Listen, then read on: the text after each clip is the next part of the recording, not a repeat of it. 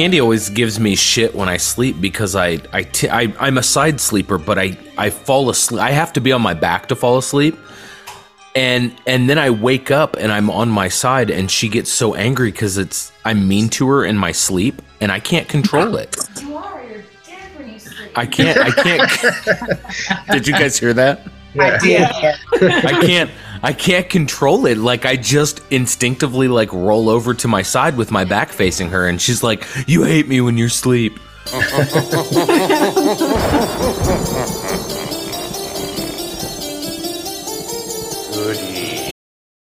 This episode is brought to you by Visit Williamsburg. In Williamsburg, Virginia, there's never too much of a good thing. Whether you're a foodie, a golfer, a history buff, a shopaholic, an outdoor enthusiast, or a thrill seeker, you'll find what you came for here and more. So ask yourself, what is it you want? Discover Williamsburg and plan your trip at visitwilliamsburg.com. When you need mealtime inspiration, it's worth shopping Kroger, where you'll find over 30,000 mouth-watering choices that excite your inner foodie. And no matter what tasty choice you make, you'll enjoy our everyday low prices, plus extra ways to save, like digital coupons worth over $600 each week. You can also save up to $1 off per gallon at the pump with fuel points. More savings and more inspiring flavors make shopping Kroger worth it every time. Kroger, fresh for everyone. Fuel restrictions apply. Welcome to 2 maddening hours of horror and fright.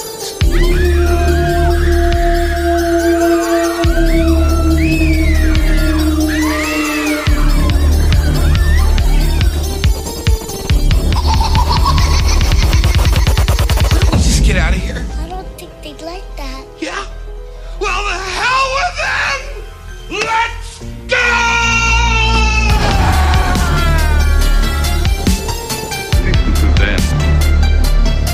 Children of the night,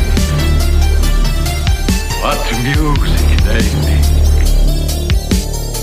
Just fantasize without being killed. I'm running this fucking bar down Frankenstein, and I want to know what the fuck you're doing with my time! Hi, I'm Candy the Flannel Girl. What do you want from me? I'm 7 years old.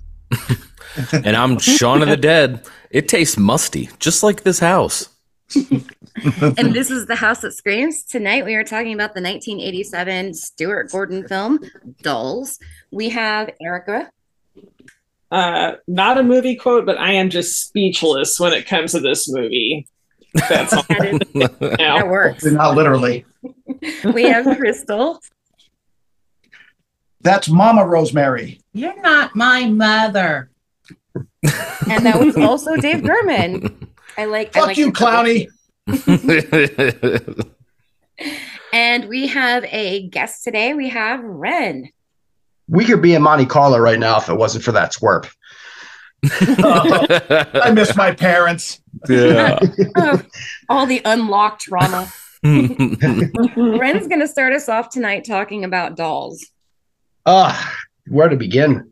I feel like I was cursed coming on this one with this one. My intro to this movie was like 20 years ago. I listened to a death metal band that uses sound clips, and like grotesque sound clips before like all their songs. And there was one that I was convinced was from Dolls. This was like before like YouTube and the internet was like, you really used it like we do now. And I rented it under the impression that that's what I was watching, and spoiler alert, it was actually Demonic Toys and it was Baby Oopsie Daisy. So it wasn't so just as fucking stupid of a movie as Dolls. I love Baby Oopsie Daisy. Demonic Toys is my fucking jam. I'm sorry. So it's hilarious, but it's like hilariously bad. Much like Dolls. So so I watched it late, and I for the longest time actually thought that this was like a Puppet Master, Child's Play, like knockoff. Only to find out like years later that it actually came first. Yeah. And so I was a little surprised by that. It's Stuart Gordon's like least memorable film. I didn't really remember much when you sent me the list of movies that you were doing, and I was like, oh, Dolls. I haven't seen that in like forever. Clearly I didn't remember much because when I went into this, I was like, what the hell am I watching right now? It is I don't know. Like, is it like, was it meant to be bad? Was it meant to be funny? Was it meant to be scary? Like, I can't peg this movie. It's a like everything is overacted or underacted, and nothing in between. Like these are all fair questions we ask for a lot of the movies we go over. Yeah. Yeah. So that's my like overall like impression of Dolls. Like, the story is interesting enough, like these magicians that turn people into dolls, like because they don't have like a respect for their childhood and like the playful nature of like dolls. They like lost that, like became jaded old people. So, you know, I like that idea, but man, the execution it's something. Like I have a lot of questions, like a lot of decisions that the characters make. This whole movie, I watched it 3 times in the last 3 weeks, and I probably don't need another 20 years until I watch it again. Oh, yeah, it's been a long time for me too. Yeah. And I'm gonna jump in here on that because this is a pick that Crystal and I kind of came up with together, because Crystal and I both expressed a love for this film. And I'm actually like a doll collector. I love Barbies. I still have plushies and stuff like that. And when I was a kid, I collected like porcelain dolls, like, and that's some scary shit right there. So I was a weird fucking kid, but I still have love for all that stuff.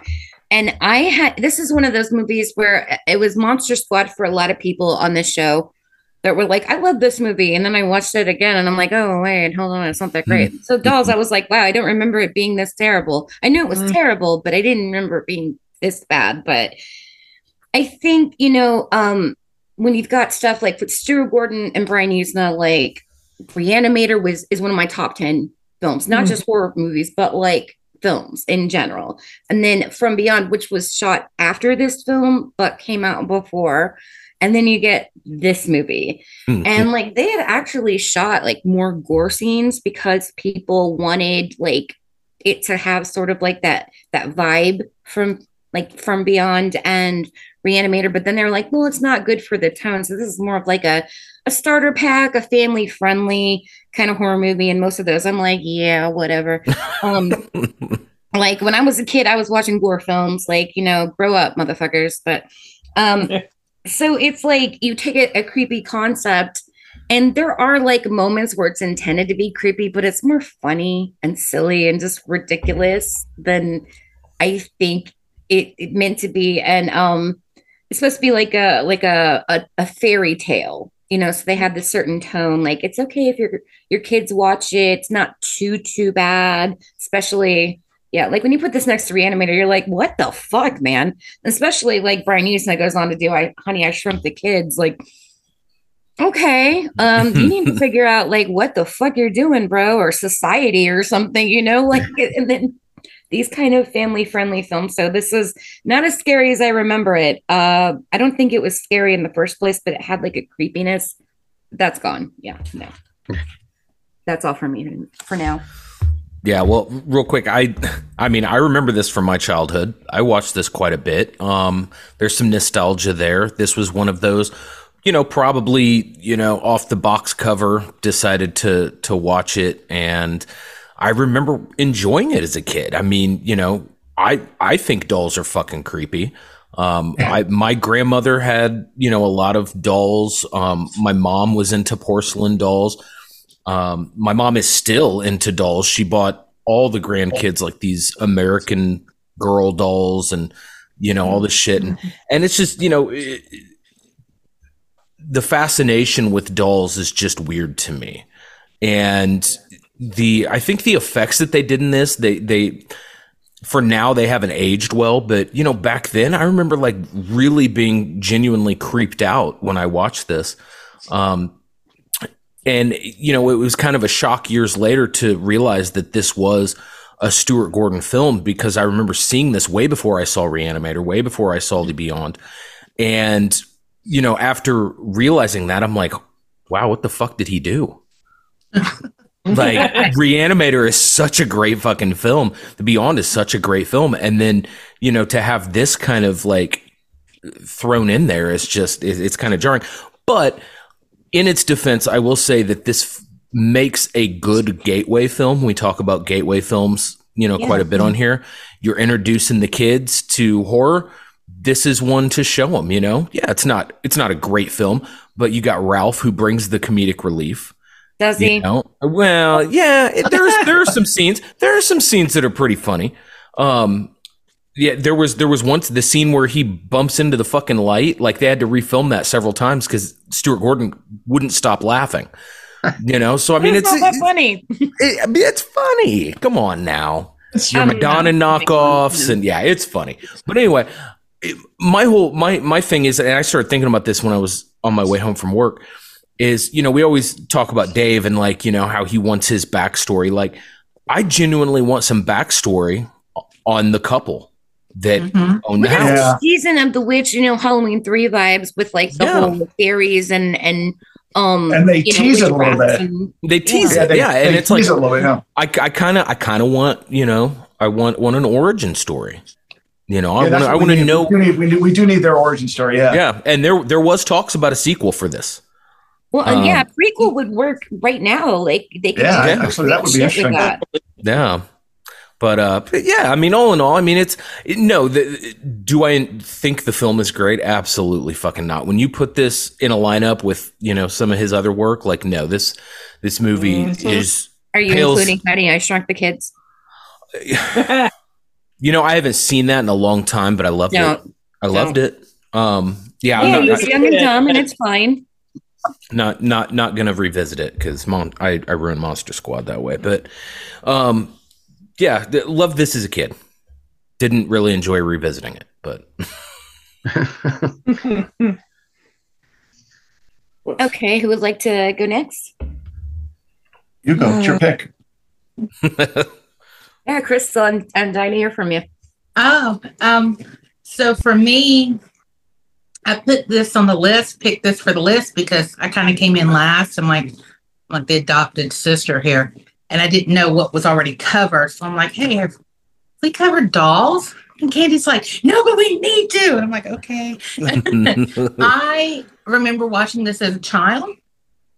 And something about the story stuck with me because I'm 6 years older than my sister. So I was like an only child through the age of 6, and we lived with my grandparents at the time. So I think this kind of reminded me of living with my grandparents, except for, you know, they didn't really kill people with dolls. As far as you know. As far as I know. But my grandmother had a lot of fucking porcelain dolls everywhere. There were a ton in my room. They were all in cases and curio cabinets and all of that. But I saw this probably around the time that I saw Child's Play, and my dad showed me, I think, Puppet Master, maybe. And all of these movies about toys coming to life. So then that sparked the fear of, you cannot have anything on my bed for me to sleep. Like every fucking Care Bear and Glowworm and Teddy Ruxpin, y'all motherfuckers gotta go in the closet. And it's funny because Cheyenne just FaceTimed me a few minutes ago, and she's 7, so she's the same age as Judy's supposed to be. And she's like, I'm supposed to be asleep. And I'm like, ma'am, why are you calling me on FaceTime if you're supposed to be asleep, first of all? And she's like, well, I wanted to show you this. And she's watching Dinosaurs, the old Jim Henson show. Oh, wow. And she's like, see, I'm watching. And then she proceeded to show me every single bear that she has, teddy bear that she has on her bed. And all I could think about was this movie. And like, you know, maybe you should put Teddy in the other room. But I liked this as a child, but I hadn't seen it in a very long time when we watched it earlier this week. I mean, it's probably the first time I've seen it since my childhood. And I was kind of like, oh shit, what did I do? And I had to argue with Dave for the first probably 30 minutes of the movie that Rosemary was actually a woman. Yeah, right? You'll forgive me. I saw an Adam's apple. Gordon's wife, I saw an Adam's apple. Yeah. Like, no, that's a woman. He's like, no, it's not. And I'm like, that's the director's wife. She just has a lumpy neck. Sings for the New York Dolls. RBF. Wrestling bitch face. Absolutely. Yeah. Sings for the New York Dolls. I think what this also kind of reminded me of, and follow me on this, you know, derailment, is that the dad looked like the dad from Hellraiser. Once Frank put the skin on. Yes. This is all kinds of warped. And Rosemary looks like Julia. Oh my God. So I think because I loved Hellraiser so much, still do, but I think as a young child, I loved it so much that I kind of went, my mind warped and it's like, oh, this is, them before Hellraiser hit. Yeah, Julia's got that same kind of face as Carolyn Purdy Gordon. I mean, they both have that very. Yeah, but her, I don't know. Julia's eyes pop, but apparently Carolyn's Adam's apple pops. Yeah, and when they used her stunt double, it was a man, and it really upset her because they're like, it doesn't look anything like me. Now I didn't notice the difference. Yeah, I'm sorry. I'm so sorry. No, I didn't notice it either. That's either a great compliment to the double or a really shitty thing to say about the actress. Depends on how you take it, I guess. Yeah, right. You didn't take it well, but yeah, like a backdoor compliment. Stuart Gordon's wife, and both of them, Rosemary and the dad, they were doctors in fucking Reanimator, and I was like, their faces, because I was watching it, I'm like, why are they so familiar? They're both in Reanimator. Yeah, I just. And that classic robot jocks. I mean, who could forget that? Slow clap.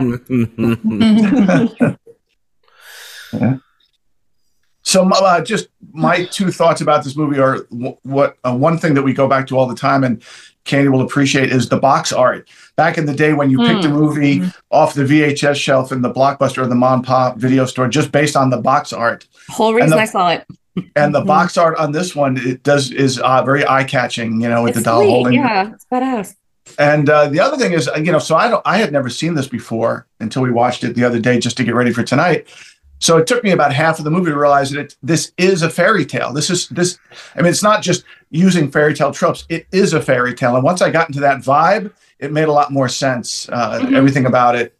And I think that's, on a second viewing, it would make a lot more sense viewing it from that angle. So it can be over the top. It can be, the fact that the thunderstorm, lightning every 3 seconds through the whole movie, and the over the top performances, and the very delineated good and evil.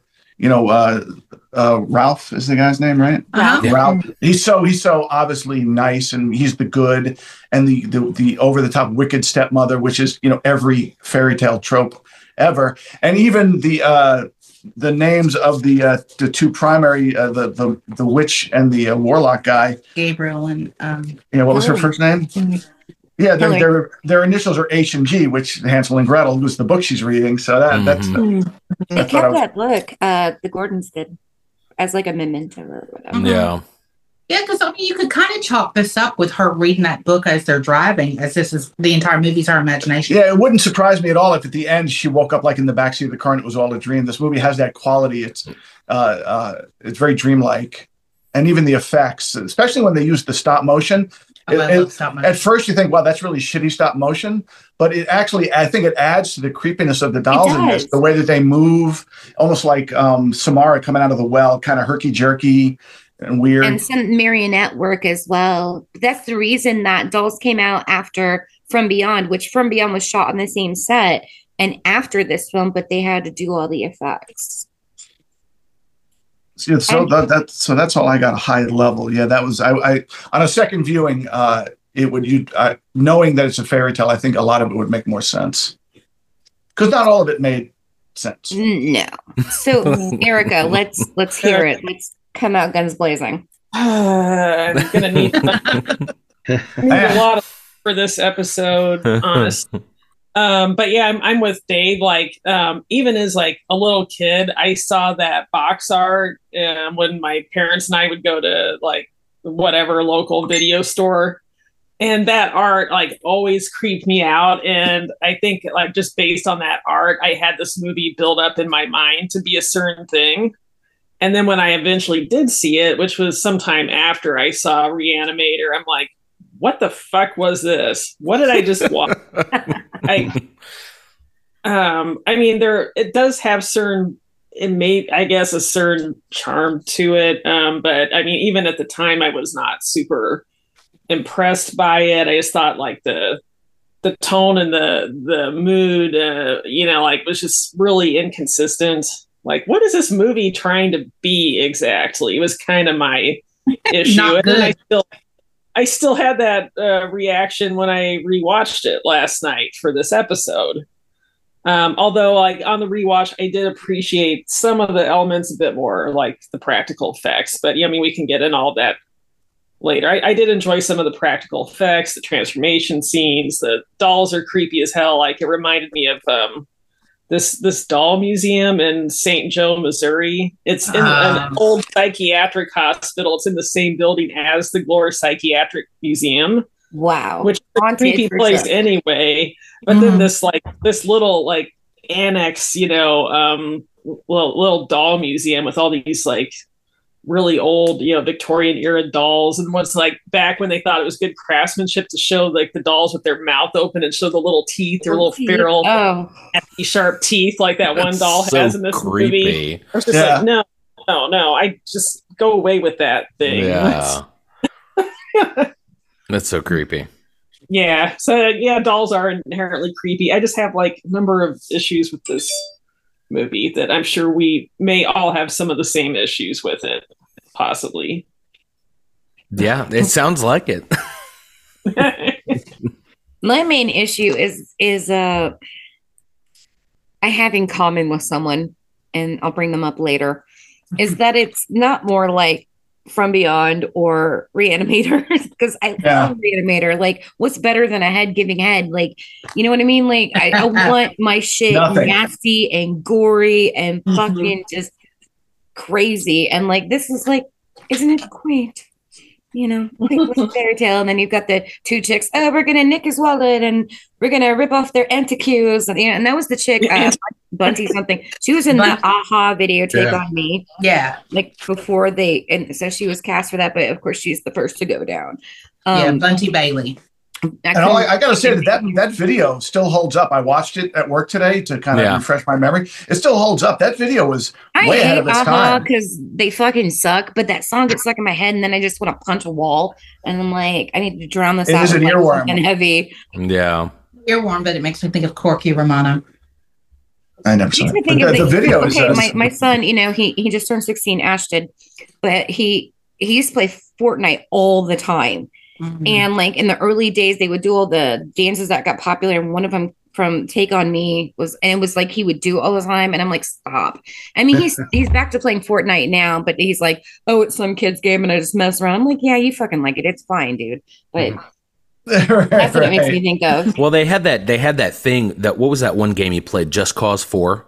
And they had there was an Easter egg in there where you went to a certain part in a level and you go through this wall, and all of a sudden everything's black and white, and it would play the music, and it looked like you were in the video of Take on Me. Yeah, it was pretty cool. But anyway, back to dolls. I mean, I will say this: Brian Usna, he gave us Society. He gave us one of my favorite movies, Return of the Living Dead. Society is like one of my favorite movies. I fucking love that movie. Return of the Living Dead 3, Candy, right? Am I right? You're wrong. No. Return of the Living Dead 2 is superior to 3, and I will die on that fucking hill. I love 2 is superior?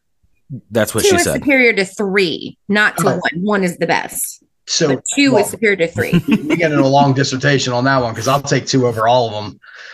Ooh, you know what? Shit. I like that. You're the first fucking person who's ever agreed with me about 2. And we haven't done 2 yet because we keep discussing it, but because he doesn't agree with me. We watched 2 and he's like, you had to get the fucking collector's edition, didn't you? And I'm like, yeah. I love Return of the Living Dead 2, but no, you don't. Oh my God. No, you don't. You like it. You don't love it. How do you feel about 4 and 5? Oh God! Don't waste your life like that. There was a 4th and a 5th one. Yeah. Don't. It's not real. It's not real. Don't do it. Not even one. It's like crap. Weren't they like just made for the Sci-Fi Channel or something like that? And the sign of quality.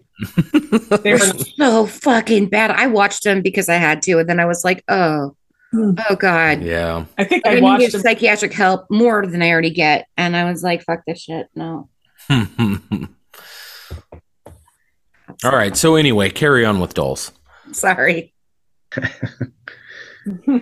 So something that confused me about this movie, and I sorted it out later reading about it, is like the dolls, they seem to be like all different. Like some of them burst into flames when she killed them, and like the little wooden soldier dolls were just animated wooden dolls, and then some of them had the skeletal system and goo inside them, and apparently that was intentional. They were supposed to be like 3 different types. Did I miss something, or is that made clear in the movie at any point? It's not super clear in the movie, but if you know your folklore, fairies, because some of them are fairies. Fairies are they have a weakness towards like metals, like iron and stuff like that. So when she's whipping around with that boy toy belt, some of them burst into like smoke or flames, and that's like legendarily what happens to fairies. But was there anything in the movie itself that would have showed me that if I didn't already know that? Well, they mentioned elves and fairies, which, you know, the folklore is very similar to both, especially in upcountry UK. I guess you'd have to know that. Yeah, so that confused me a little bit. And so I had a question, because I had read that originally the porcelain dolls, which I guess were the ones with the skulls when they broke open, they had the skeletal systems, originally were supposed to just be hollow and empty. But I can't remember. Somebody said, no, it would be creepier to add the skeletons. Would you think it would be creepier if they had been hollow, or does it work better with the gooey skeletons inside? I think hollow would have been better. I think that's creepier because it doesn't give you an explanation. It's just because having that inside, you know, sort of like skeletal system or whatever, shows you like the fates of like that they trap people with their witchcraft. They trap people into coming to the house, and if they are redeemable or they're not that they're not judged as redeemable as parents or as people, then they become more of the dolls. Because I get the impression, now this is just inferred, but like by me, but like that they couldn't have children. And then so they became, you know, they make these toys. And so like when she's pushing the one in the stroller later on and Enid's her, I think they're sort of their children, but it's also a punishment for some of them. And some of them are the little people, which would be elves or fairies. So, yeah, I mean, I just took it as like, you know, they're this evil couple that like takes all of these stranded motorists and these random people that show up at their house and just put them inside of the dolls. Because you see at the end that they do that with her dad. So then that kind of, you know, it kind of makes you think, well, fuck, maybe that's where all the other dolls came from, is that they're just these random people that showed up at their house.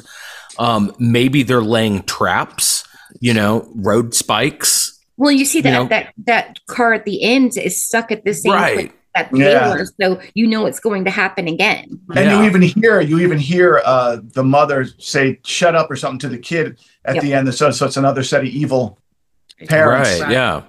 And you know, I gotta say, I hadn't seen this in years. So when we watched this again, the very first one that they smashed open, and you see that like skeletal system inside, kind of gooey. I couldn't help but think of Men in Black with that little alien driving the fucking. that was the only thing I thought of when I saw it. I was like, oh my god, they're little aliens. Yeah, the first thing I thought of was a Zuni doll. Right? Yeah. It's funny because the last episode we recorded was fucking Trilogy of Terror. So just a little. And also, if anything screamed for a prequel, was the very last thing when David, when he's getting ready to fight the old couple, he says something. What does he say? "I'll do the same to you, you old witch." And she says, "He figured it out." Right. Right. She's very amused too. Like, he figured it out. Like, it's a fun game. I need to see that movie now. That movie should have been made.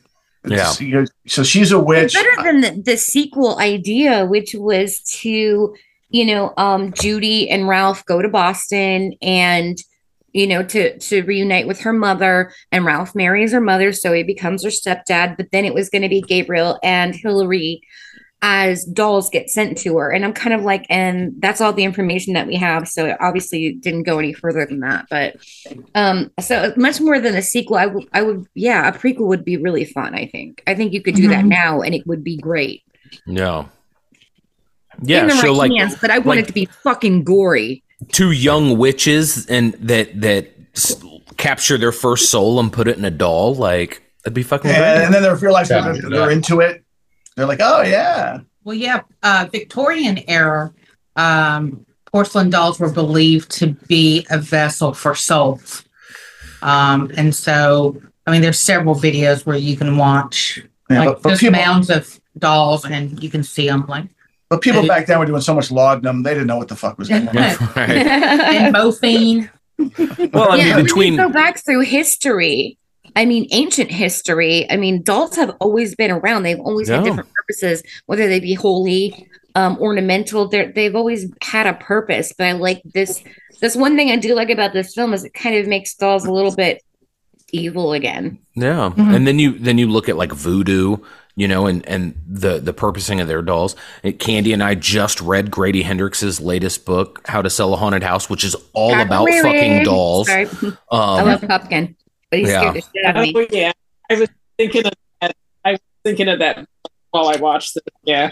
I need to make a note of that. When Grady Hendrix sent me the Final Girl Support group with his autograph, he gave me like these like really fucking cool like cardboard with Pumpkin. Cards with Pumpkin. One's like him holding a Valentine, but it's like he has a hammer and there's blood everywhere. Yeah. And Thanksgiving one's like right back there. I'll have to grab it, but it was so fucking cool. Yeah, if you haven't read How to Sell a Haunted House, get it because it's you'll be if you're creeped out by dolls or puppets or anything like that, that's your fucking book. It's really good. I like how Madonna Girl #1 Bunty Bailey has a fucking bright ass orange Helga Pataki unibrow. Yeah, I mean, I was like, are they going a little Adam Antish? And then I love 80s blush. I was going to do some 80s blush, but God, I just can't make myself. Yeah, I can't. It's not the look for me. I could do the man, the Adam Ant 80s were stripes, good. but that's about it. Because I fucking love Adam Ant. My extensive Adam Ant collection. No, me too. Adam Ant was I'm going to admit, an early man crush for me. I loved Adam Ant when I was a kid because it's so beautiful. Well, because the Adam and the Ants, their music was all about, I'm going to do what I want to do. Go fuck yourself. Mm-hmm. Right. Yeah, well, and they started out as a bondage, like whatever BDSM, the BDSM. Yeah, I always, band. Like Prince Charming was one of my first. I was listening to Prince Charming. I remembered our last conversation about Adam Ant. I'm like, there's somebody else out there that likes Adam Ant. Right. Cool. Yeah. He's like post punk. I mean, I can get into some of that. And a whole lot of fuck you in there, which I really enjoy.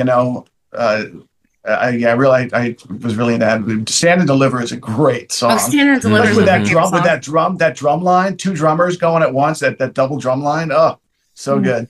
He had this whole like I could talk about Adam Ant forever. What does he say? What's the point of robbery when nothing is worth taking? Yeah, that's a great line. Yeah.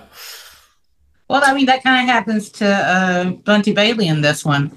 She wants to antiques or any of this old antiques. I love that they're like asking the old couple right to their faces. So what is this worth right here? What is this? It's worth But you get the idea that Gabriel and Hillary know what the fuck's up because they've been trapping and like turning these people into toys and dolls forever. They're like, here's another one for the collection. I love it. Yeah. They do it with a smile.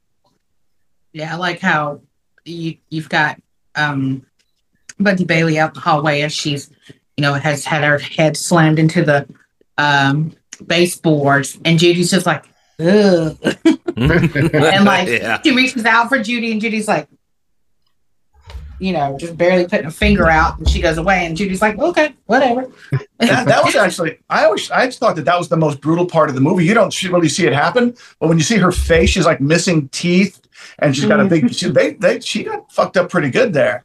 I gotta say, I like when they see her sort of when she's mid transforming into the doll and she's kind of tied down in the attic. That's a pretty cool scene. Yeah, that was. She takes creepy. her eyeballs out like the box art. That's pretty badass. Yeah, yeah, I like that effect. I also like that the transformation scene at the end too. It's pretty cool. Yeah, I have to say he transformed faster than the wolf in The Howling. Yeah, and with 45 much minutes. better Jesus bladder Christ. effects because god damn the fucking Howling. Oh my god. I'm sorry, the Howling and I don't get along. Those bladder effects were real big in the 80s. I remember a lot of movies that used that. But the Howling is the worst offender. Like it was, and she's standing there for the whole 12 minutes that these bladders are going everywhere. Like, huh, wonder what's Yeah, gonna run happen. away.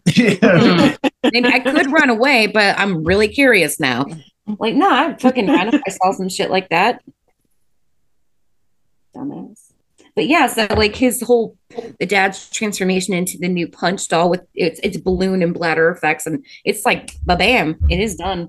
Yeah, I'm kind of drags. I'm bummed that we lost our Howling episode because we kind of dove into that whole like the Howling versus American Werewolf in London, and like there's no contest. That whole transformation scene, like the 20 minutes that it takes for him to transform into a werewolf, and she's just standing there watching the whole thing happen. I wonder this is interesting stuff. Right. I mean, I could scream or run. I guess I'll scream a little bit, but I want to see where they're going with this. Yeah. Let's see how much transforms. Yeah. And that was Rob Bottin, and he was really young. And I mean, I applaud his efforts. I love Rob Bottin's effects in The Thing and everything else. But in The Howling, I think he was on like high or something. Bless his little He heart. does cocaine. Cocaine's a hell of a drug. Let me add one more thing. Speaking of The Thing, I cannot watch Stephen Lee as Ralph in this without thinking of Vance from The Thing. He looks just like Vance. I keep expecting his chest to open up and teeth to be chomping away. He looks just like him. I kept thinking, oh my god, that's kind of that moon faced look. See, I got a Samwise Gamgee. Yeah. From Lord of the Rings. He did bring that up. And I love Sam. Right, he does have it. Right, if Sam and Vance had a baby. Yeah, very innocent, childlike. But Sean Astin also has a moon phase. It's a moon phase thing. Yeah, he's a very wholesome character in this. Very affable, very, very likable in this. He's very childlike in this, which is why I guess. If I were in this movie, I would be that character because I'm the person who never grew up. I'm the eternal child. So I think that I'd be safe. And I think that his character fits well in this, but I think it's because of his character that this movie is less of a horror film and more of a comedy. But would you call this a horror comedy, guys? Yeah, I kind of would. I feel like it's comedy is Evil Dead 2. I feel like this is an unintentional horror comedy, though. Yeah, because like I said, I feel like because the acting is so like off, like by everybody, that it's like unintentionally funny, even in its creepy moments. That I find myself like laughing at it, but like not because it's like, oh, that was a good joke. Like I laugh because I'm like that was really bad. That was like pretty cringe. Well, it's like some of the interactions, with the husband and wife, like it's not supposed to be funny, but it's so cringy it's funny. And kind of like roll your eyes at it, but yeah, I think that it's kind of like when we talked about House. It's like it's hard to define what it is because I don't know that this film takes itself as seriously as it comes across.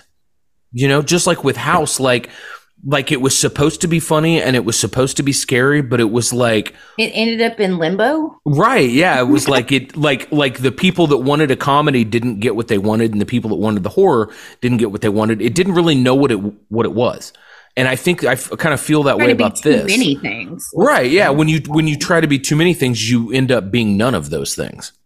Yeah, but I think House's problem is it changes its mind yeah. like throughout. It's not like it had like an overall arching like confusing theme. Like literally throughout that movie, it just changes its mind. There's like 4 different stories in it, all smashed together, trying to make it cohesive, and it's never cohesive. Yeah, but very similar to how like House was supposed to be a segment in an anthology. I kind of feel like this could have been a segment in like Tales from the Dark Side or, a Twilight Zone episode. I mean, it's just, it feels like not Twilight Zone. Not, you know what I'm saying. You know what I'm saying. But I mean, like they could have taken this and made this like as part of an anthology as opposed to a full feature length film. Yeah.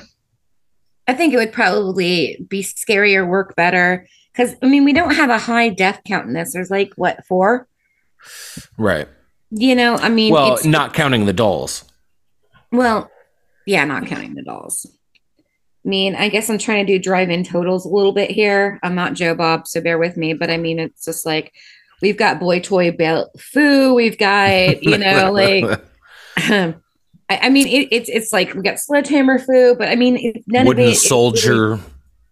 Now that's my favorite death is Enid's death when the fucking toy soldiers shoot her. And when I was a kid, it was my favorite death, and it's still my favorite death. You know, the most memorable death for me was when Teddy turned into the 15-foot assassin.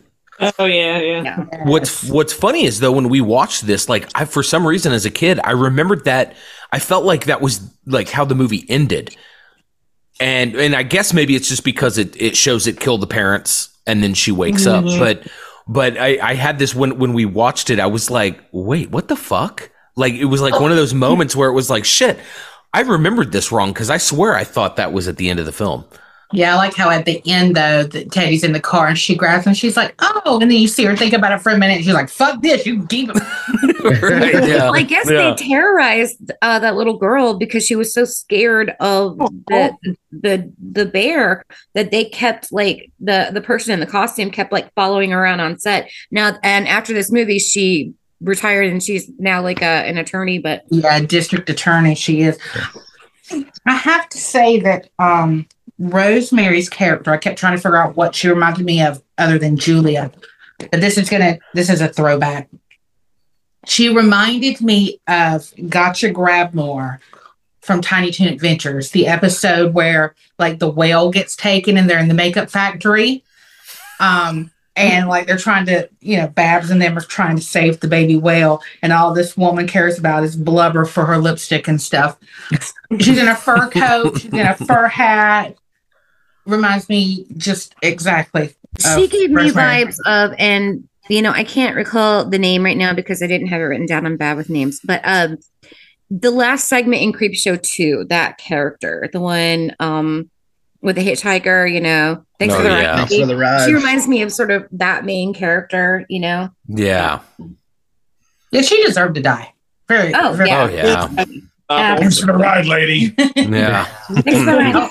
I like how early on when they're Gabriel's showing them their rooms, you can very easily tell who's going to live and who's going to die. Yeah. Right. Oh yeah. Well, she does have one of the best lines in the movie though when he's like, babe, you almost hit those. She's like, want me to go back and try a second time? Right. Like, that was almost my quote. Almost my quote. Yeah. Yeah. The scene where she's been killed and the husband comes in and lays down and he's like, you know, it's ridiculous. Oh, I need to take a shower. And he goes and takes a shower and he comes back. Because she's not responding to him. So he's like, I must stink. Yeah. And so he comes back and he's in his silk pajamas and he gets in bed. And when he pulls the cover, like you clearly couldn't see the fucking blood seeping through the sheets anyway. But when he like pulls her on top of him. Don't take it with you. Yeah, I told Dave, I was like, she fucking flipped over on him. How the fuck did she flip over? And he's like, look, I'm scared of this. Let me take it with me because he's clearly like holding her, and it's just like, his eyeballs are out and shit. Like, I don't know. Like, if I love somebody and their eyeballs are hanging out, like, I'd be like, wow, that's so sad they're dead. Yeah, sucks for you. I got to go. I'm not fucking with eyeballs. Look, we don't kink shame here. It might be some people's thing about eyeballs. I mean, he clearly had it. Right. Had it been Tarantino, it would have been feet. Yeah. Oh, yeah. Okay. We don't do feet. We do not do feet. We do not do feet. No feet. I like my feet, but like I don't like other people's feet. We do paws. Yes, we do. Yes. Oh, you're a good job for it. We love the animals, but not like that. Not like that. No. Yeah. Another thing that stuck out with the dad was like he was so adamant about getting rid of his kid and not being around the kid. Well, and the one part where Rosemary's like, well, he can't hit you, but I sure can. I'm like, you fucking whore. Right. But then when he sees her with Ralph, then all of a sudden he's father of the year, like, you know, thinking that Ralph's, you know, some sort of pedophile or whatever. Yeah. And all of a sudden he becomes dad of the fucking year. Like, you know, I'm going to kick this fucking guy's ass. He breaks a chair, doesn't like pick up like a fireplace poker or anything else. He breaks a chair and he goes after him with the chair leg. And I'm like, dude, you just fucking suck at everything, man. It does. Right. You really suck. Yeah, I thought it was odd too. I was telling David, I was like, really? He had to pick up the chair and break it for a weapon? And it's very clear that he's with Rosemary for her money because she's like, well, your child support comes from my money, my money, my money, my money. And he's like, whatever you want, dear. And I'm just like, you married that for money. Like, Right. Oh, God, she is so evil and horrible. And she also does anybody else remember Lady Elaine Fairchild? Yes. She looked like Lady Elaine Fairchild. That's what I kept going back to. Yeah. Mr. Rogers' Neighborhood. And let me tell you, when Fairchild was not blessed with beauty, so sorry. When I was 6, Lady Elaine Fairchild scared the shit out of me. And then that voice that Mr. Rogers did for Lady Elaine, it's like, so scary. A teacher that spoke like that one time. So it was an entire fucking year putting up with that voice. My great aunt had a Lady Elaine Fairchild puppet. Hell no. That's terrifying. And so I love dolls, I love plushies, but I don't fuck with puppets. Well, that's the thing. I think that's why I like this movie so much, because whenever I'd go to her house, because she lived very far away, and I would go visit with my grandparents, I was like, can I play with a puppet? And was just like poking the puppet all over the place, like punching Judy, like, this is my friend. This is what I got to do here besides playing the dirt, and I ain't touching the dirt.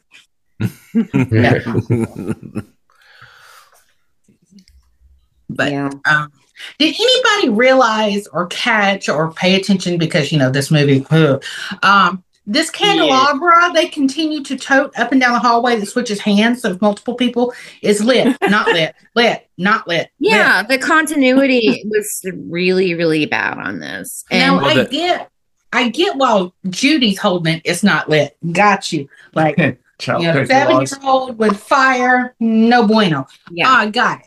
But other than that, lit, not lit, lit, not lit. Yeah. Well, Candy and I kind of joked about this scene. Like every time they would open the door to the attic, it would blow the candle out. But then Ian opens her lighter. And Zippo. Nothing. Perfectly fine. Lighter's fine. Candelabra bad. Fucking Zippo. Let me tell you, it would blow out a fucking Zippo because it was basically a candle in a metal thing. It's not like a regular Bic or something. Right. The chemistry nerd in me was like, oh, that's a blue flame. That's extra hot. But then like when she dropped it and it just went out, and I went, I don't think lighters work the way you think they work. I think your house be on fire. Yeah, Zippos, they're really hard to like put out. That's why everybody just kind of snaps them close because it cuts off the oxygen. Zippos are like the lighter to have. That's why people keep Zippos for fucking life. I did feel horrible when the dad shoved that lit candle into Punch's eyeball. And then you've got you've got the white wax dripping onto his foot. I was like, oh, you could have no, don't do that. That was kind of for sure, yeah. Right, yeah. But do you think because of the way this ended with the dad becoming the new Punch, that the characters or the people that get caught there, like whatever actual family member, parental family member that is caught there, they're the next Punch? Because that Punch spoke, and that's when we, we already knew shit was fucked up and like the dolls were alive. But that's when Judy and Ralph realized, oh shit, and Punch was actually trying to save her. So is this a perpetual just roundabout of either dads or moms or whoever's direct related to a child stuck there, and then they try to help the next one? I feel like that Punch was he was just replaced. Like it was replacing a doll. So if Punch wasn't destroyed, that dad would have turned into something else. Which also I thought it was really odd because he's such a shithead like the entire movie. And then all of a sudden when right before Judy leaves, he's like, oh, see you short stuff or whatever. And she's all like, oh, like, and I'm like, really? I'm like, he hated her. Like he was talking about like how he can't beat her because of the child support, like to her face. And then all of a sudden he's like, bye short stuff. Like, I'll see you. Like, I'll miss you. Like, it just very struck me like odd. I was just like, do you think that was because of the punishment of him turning into Punch? Or do you think that that's part of the witchcraft spell. Like, I feel like it was. I feel like it was. They wanted some line to let her know that the dad was in the thing, and that was the line they came up with, and it was. I think it was a poor choice. He should have said something. I feel like it would have fit better if he said something shitty to her. And then she was like, "Oh," then she would have been really sure. Yeah. And because they had that line, that's what got me to thinking, like, hey, Punch has protected her this whole time, and now he's all of a sudden nice as Punch. So is that a perpetual thing? I think that it works that way as well. Yeah. Because April gave her. it was because he destroyed Punch, and Punch and Judy has gone back centuries as entertainment. So, it's kind of like an important role to fulfill. And he was such a shitty parent. It's not like we had an arc. We never saw him be nice to her at any point. So the see short stuff thing seems out of character. Maybe it was when he was married to her mom, at whatever point that was, when she was a little girl, he said something like that. But we as the audience don't fucking know that. We only know him as a fucking dick who hates her and wants to get rid of her. It literally says that to her. And I'm just like, wow, I thought my parents were shit and this girl's going to have problems. But, supposedly her and Ralph becomes her stepdad, and she goes to her mom, who's like the sweet, wonderful princess lady or whatever. And, get our fairy tale ending. Happily ever after. Yeah, I like that. With our Grimm fairy tales, so there was some death and evil shit that happened too. Yes. Because those are the kind of fairy tales I like, the evil ones. Yeah, the car's driving off and she's steady asking him questions. And I'm like, yep, that's every 6, 7, 8-year-old I know. Oh yeah. I noticed that in the credit, I printed off all the full credits from IMDb. In the thanks, they thanked the brothers Grimm at the end, which I thought was cute. They even, they acknowledged that that's the whole, that whole sort of dark. When my kids were little, Nan's 23, or about to turn 23, and so the girls are in the 20s and Ash is 16. But when they were little, I read them Grimm's fairy tales, like the real shit, not the Disney-fied shit, the real shit. So I was prepping them to be the horror fans that they are. I was like, not everything's beautiful and pretty. Let's be a little scared, but it ends well. Stop crying! Stop crying! Right. Suck it up. And we always do our Mystery Science Theater connection. Charles Band also produced Laser Blast. Yes, he did. And if you go down to the Willis tracks, he also did Tourist Trap. He did, yeah. Oh yeah. Charles Band is not the mark of quality. Always, he does get respect.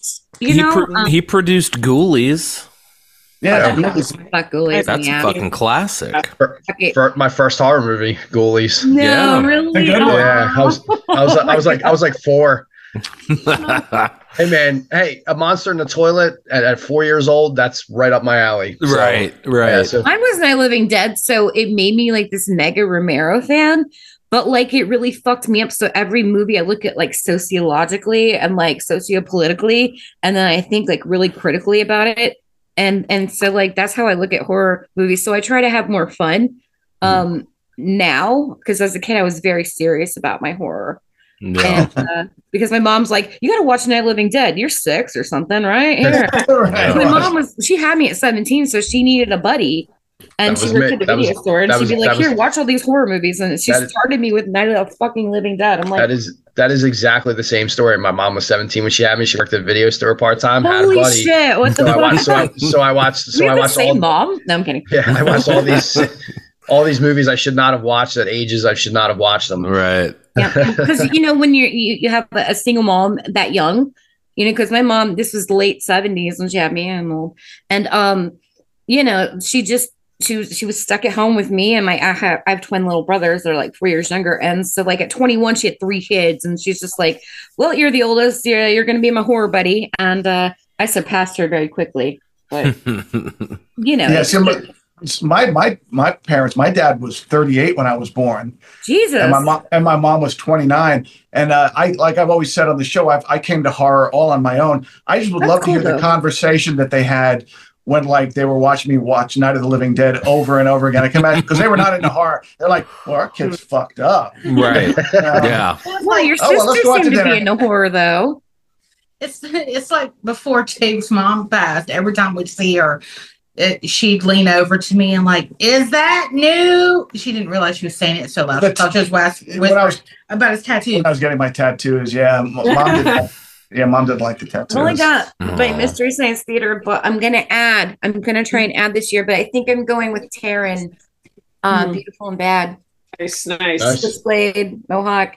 That's like I know that I want to be Nancy Thompson, but I know that I'm really Taryn. Yeah. Dream Warriors. I know I'm really Taryn. I've accepted my fate. Yeah. I think we're gonna get her Taryn, and I'm gonna get my Tarman. Finally. Oh, that'd be awesome. I want you to get Linnea Quigley on the tombstone getting nude, man. That would be so fucking hot. I'm like, if I look to my right, she's like topless on our wall. Yeah. With that weird Barbie doll private area. What's going on there? on my side of the bed, though, I've got like fucking Joe Spinell's face really huge because I've all the maniac shit. Just turn the laptop a little bit. Show them. Oh, but all this shit. It's okay. and then I gotta knock over my mic. Okay. So there's my side. And the Misfits right in the middle. Nice. And there's Return of the Living Dead. Nice. Some of the stuff. And you see the bed is very segregated. We can't share. Yeah, we don't share. We don't share comforters. Bed. We don't even. You can roll over and not even be near the person. So we both like to sleep kind of solo. Candy likes to burrito the comforters. So fuck off. I got tired. I feel attacked. There's always one in a couple. I got tired of waking up with no comforters. You stole blankets from me countless times, and I would have to punch you in the back and then take them. when we went to Amsterdam the other weekend, so cool you guys went. The bed was two twins pushed together, and so each one had his own set of blankets. And then I was like, "Oh, we can snuggle." But I don't have to worry about pulling the blanket away from you. Yeah, I steal the blanket. It's all right. I just grab and hold. Like I feel them roll over and I just go ahead and hold like in sleep. Like a tug of war. Yeah. Times. It's cute. Candy always gives me shit when I sleep because I'm a side sleeper, but I fall asleep. I have to be on my back to fall asleep. And then I wake up and I'm on my side and she gets so angry because I'm mean to her in my sleep and I can't control it. You're dead when you sleep. I can't.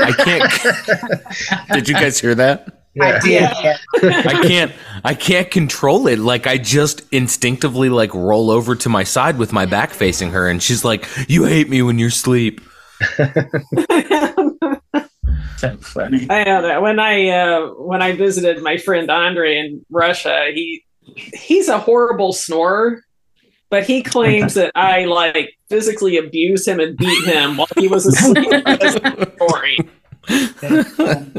Like, I'm pretty sure I did not beat you, but I can't sleep in the same room when you're doing that. Sounds like someone up a lawnmower or a chainsaw.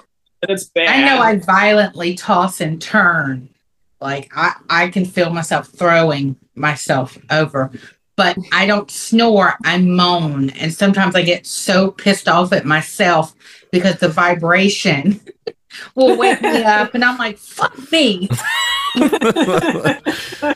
it. I just want to sleep. I've tried.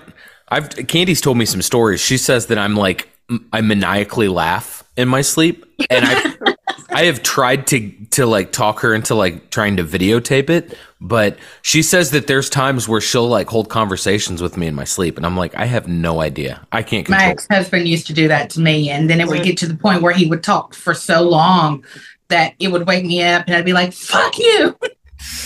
Wow. Trying to go back to sleep. Yeah. I do love this scene where she lights his cowboy on fire, though. That's kind of the motherfucker. Right, sound. I swear he screams something like, "I'm on fire." Yeah, she actually takes quite a few of those out. She does, and she's great. And then when I was looking at stuff about her, she went on to be an Amadeus. She had a decent part in that movie. So it's kind of. I didn't know that. Interesting. Yeah, she played a lot, but she was the niece that Mozart was supposed to teach.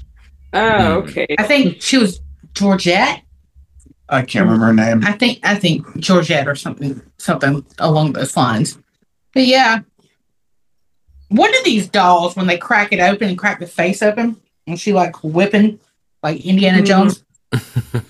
Looks like our typical anatomy and physiology models that we have for half the body looks like us and half the body looks like the muscles and stuff. Right, yeah. Take out the organs and stuff.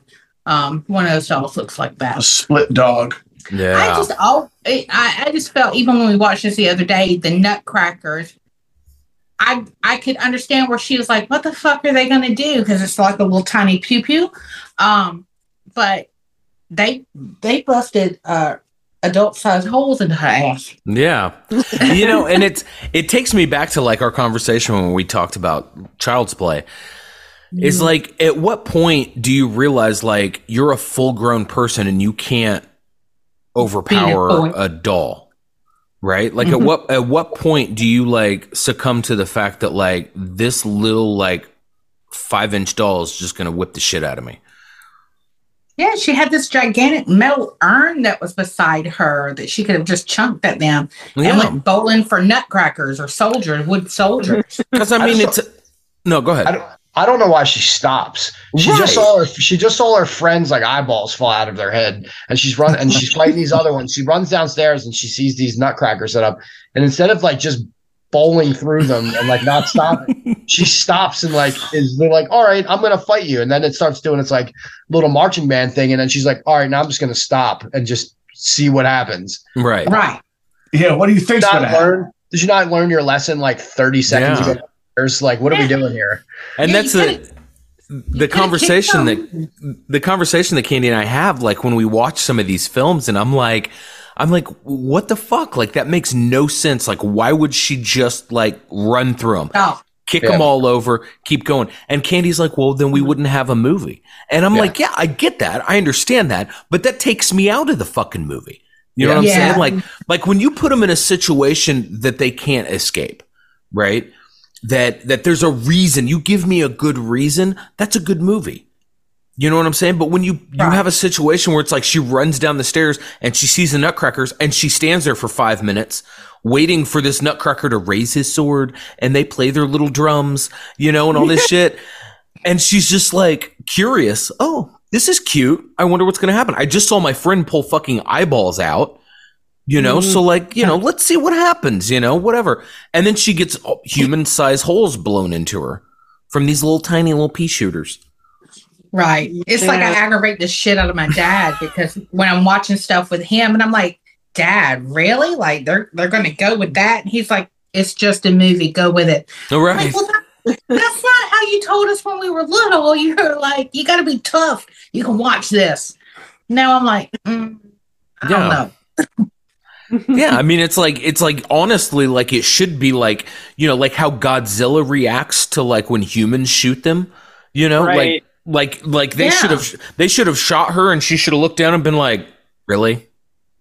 Yeah, we felt when we did the Zuni doll, when we did Trilogy of Terror, I brought up Stephen King's Battleground, this short story about the toys, and also there was a short movie version of it with I can't think of the actor's name who played the hitman, but that's what I was thinking of there with the little dolls coming to life.